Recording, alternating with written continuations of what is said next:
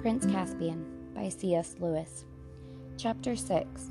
The People That Lived in Hiding. Now began the happiest times that Caspian had ever known. On a fine summer morning, when the dew lay on the grass, he set off with the badger and the two dwarfs, up through the forest to a high saddle in the mountains, and down onto their sunny southern slopes, where one looked across the green wolds of Archenland. "We will go first to the Three Bulgy Bears," said Trumpkin. They came in a glade to an old hollow oak tree covered with moss, and Truffle Hunter tapped with his paw 3 times on the trunk, and there was no answer. Then he tapped again, and a woolly sort of voice from inside said, "Go away, it's not time to get up yet." But when he tapped the 3rd time, there was a noise like a small earthquake from inside, and a sort of door opened, and out came 3 brown bears, very bulgy indeed, and blinking their little eyes, and when everything had been explained to them, which took a long time because they were so sleepy, they said, just as Truffle Hunter had said, that a son of Adam ought to be king of Narnia, and all kissed Caspian, very wet, snuffly kisses they were, and offered him some honey. Caspian did not really want honey without bread at that time in the morning, but he thought it polite to accept. It took him a long time afterward to get unsticky. After that they went on till they came among tall beech trees, and Truffle Hunter called out, "Pat-a-twig, pat-a-twig, pat-a-twig!"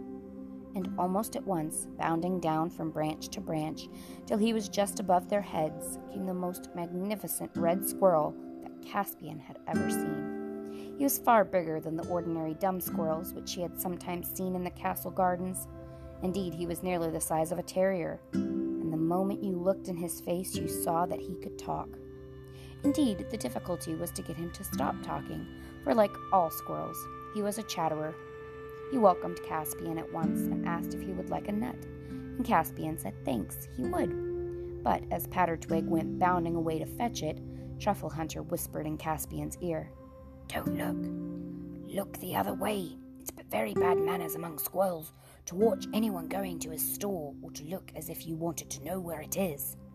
Then Pat-a-twig came back with the nut, and Caspian ate it, and after that Pat-a-twig asked if he could take any messages to other friends. "For I can go nearly everywhere without setting foot to ground," he said. Truffle Hunter and the dwarfs thought this a very good idea, and gave Pat-a-twig messages to all sorts of people with queer names, telling them all to come to a feast and council on Dancing Lawn at midnight 3 nights ahead. "And you'd better tell 3 Bulgies too," added Trumpkin. "We forgot to mention it to them." Their next visit was to the 7 brothers of Shuddering Wood. Trumpkin led the way back to the saddle and then down eastward on the northern slope of the mountains, till they came to a very solemn place among rocks and fir trees. They went very quietly, and presently Caspian could feel the ground shake under his feet, as if someone were hammering down below. Trumpkin went to a flat stone about the size of the top of a water butt, and stamped on it with his foot. After a long pause, it was moved away by someone or something underneath, and there was a dark round hole with a good deal of heat and steam coming out of it, and in the middle of the hole the head of a dwarf, very like Trumpkin himself. There was a long talk here, and the dwarf seemed more suspicious than the squirrel or the bulgy bears had been, but in the end the whole party were invited to come down. Caspian found himself descending a dark stairway into the earth, but when he came to the bottom he saw firelight. It was the light of a furnace. The whole place was a smithy. A subterranean stream ran past on one side of it. 2 dwarves were at the bellows. Another was holding a piece of red-hot metal on the anvil with a pair of tongs. A 4th was hammering it, and 2, wiping their horny little hands on a greasy cloth, were coming forward to meet the visitors. It took some time to satisfy them that Caspian was a friend and not an enemy, but when they did, they all cried, "Long live the king!" and their gifts were noble. Mail shirts and helmets and swords for Caspian, and Trumpkin and Nickabrick. The badger could have had the same if he had liked, but he said he was a beast. He was, and if his claws and teeth could not keep his skin whole, it wasn't worth keeping. The workmanship of the arms was far finer than any Caspian had ever seen, and he gladly accepted the dwarf-made sword instead of his own, which looked, in comparison, as feeble as a toy and as clumsy as a stick. The 7 brothers, who were all red dwarfs, promised to come to the feast at Dancing Lawn.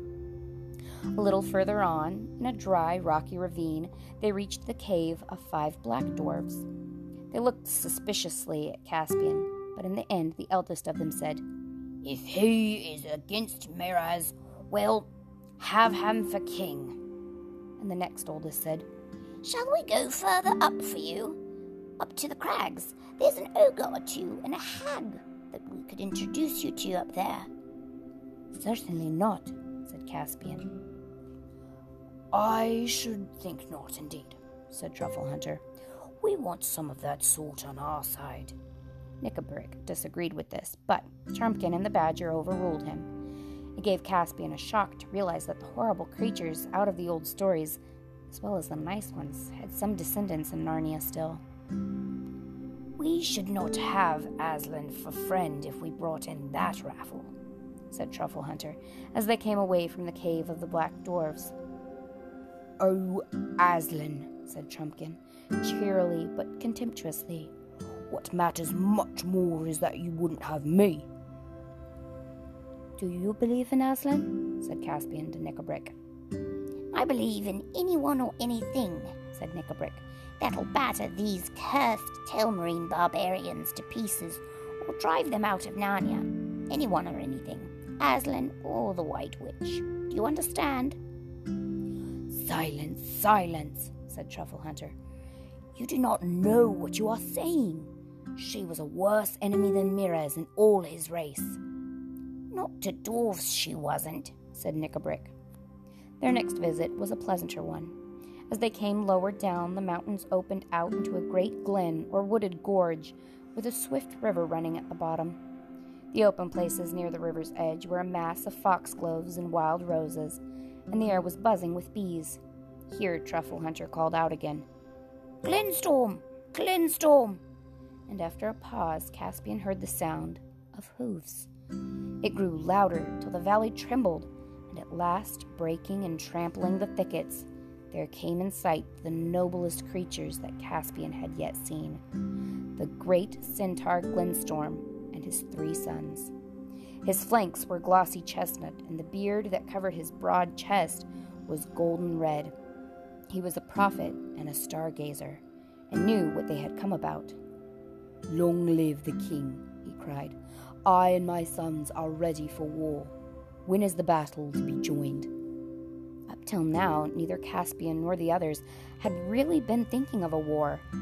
They had some vague ideas, perhaps, and of an occasional raid on some human farmstead, or of attacking a party of hunters if it ventured too far into these southern wilds. But, in the main, they had thought only of living to themselves in woods and caves, and building up an attempt at old Narnia in hiding. As soon as Glenstorm had spoken, everyone felt much more serious. "Do you mean a real war to drive Miraz out of Narnia?" asked Caspian. "What else?" said the centaur. "Why does your majesty go clad in mail and girt with a sword?" "It is possible, Glenstorm," said the badger. "The time is ripe," said Glenstorm. "I watch the skies, Badger, for it is mine to watch, as it is yours to remember. Tava and Alambil have met in the halls of high heaven, and on earth a son of Adam has once more arisen to rule and name the creatures. The hour has struck. Our council at the Dancing Lawn must be a council of war." He spoke in such a voice that neither Caspian nor the others hesitated for a moment. It now seemed to them quite possible that they might win a war, and quite certain that they must wage one. As it was now past the middle of the day, they rested with the centaurs, and ate such food as the centaurs provided, cakes of oaten meal, and apples, and herbs, and wine, and cheese. The next place they were to visit was quite near at hand, but they had to go a long way round in order to avoid a region in which men lived. It was well into the afternoon before they found themselves on level fields, warm between hedgerows. There, Truffle Hunter called at the mouth of a little hole in a green bank, and out popped the last thing Caspian expected, a talking mouse. He was, of course, bigger than the common mouse, well over a foot high when he stood on his hind legs, and with ears nearly as long as, though broader than, a rabbit's. His name was Reepicheep, and he was a gay and martial mouse. He wore a tiny little rapier at his side and twirled his long whiskers as if they were a mustache. "There are 12 of us, sire," he said with a dashing and graceful bow, "and I place all the resources of my people unreservedly at your majesty's disposal." Caspian tried hard, and unsuccessfully, not to laugh, but he couldn't help thinking that Reepicheep and all his people could very easily be put in a washing basket and carried home on one's back. It would take too long to mention all the creatures whom Caspian met that day. Clodsley, Shovel the mouse, the 3 hard-biters, who were badgers like Truffle Hunter, Camilio the hare, and Hogglestalk the hedgehog. They rested at last beside a well at the edge of a wide and level circle of grass, bordered with all elms, which now threw long shadows across it, for the sun was setting, the daisies closing, and the rooks flying home to bed. Here they supped on food they had brought with them, and Trumpkin lit his pipe. Nickabrick was not a smoker. "Now," said the badger, "if only we could wake the spirits of these trees in this well, we should have done a good day's work." "Can't we?" said Caspian. "No," said Truffle Hunter. "We have no power over them since the humans came into the land, felling forests and defiling the streams. The dryads and naiads have sunk into a deep sleep. Who knows if ever they will stir again? And that is a great loss to our side. The Talmarines are horribly afraid of the woods, and once the trees moved in anger, our enemies would go mad with fright and be chased out of Narnia as quick as their legs could carry them." "What imaginations you animals have," said Trumpkin, who didn't believe in such things. "But why stop at trees and water? Wouldn't it be even nicer if the stones started throwing themselves at old Miraz?" The badger only grunted at this, and after that there was such silence that Caspian had nearly dropped off to sleep when he thought he heard a faint musical sound from the depth of the woods at his back. Then he thought it was only a dream and turned over again. But as soon as his ears touched the ground, he felt, or heard, it was hard to tell which, a faint beating or drumming. He raised his head.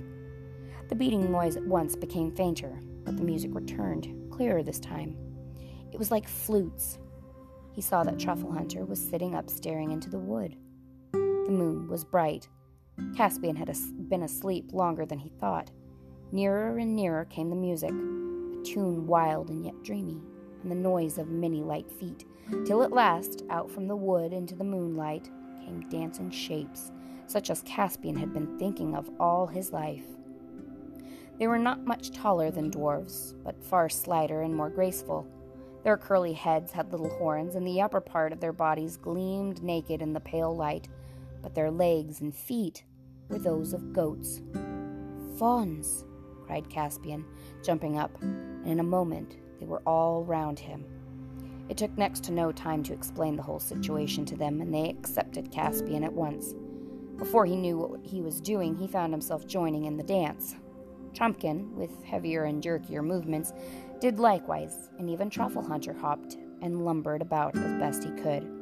Only Nickabrick stayed where he was, looking on in silence. The fawns footed it all round Caspian to their reedy pipes. Their strange faces, which seemed mournful and merry all at once, looked into his. Dozens of fawns, Mintius and Abintinus, and Dumnus and Volnus, Voltinius, Gibberus, Neminius, Nassus, and Ascuns. Pattertwig had sent them all. When Caspian awoke next morning, he could hardly believe that it all had not been a dream, but the grass was covered with little cloven hoof marks.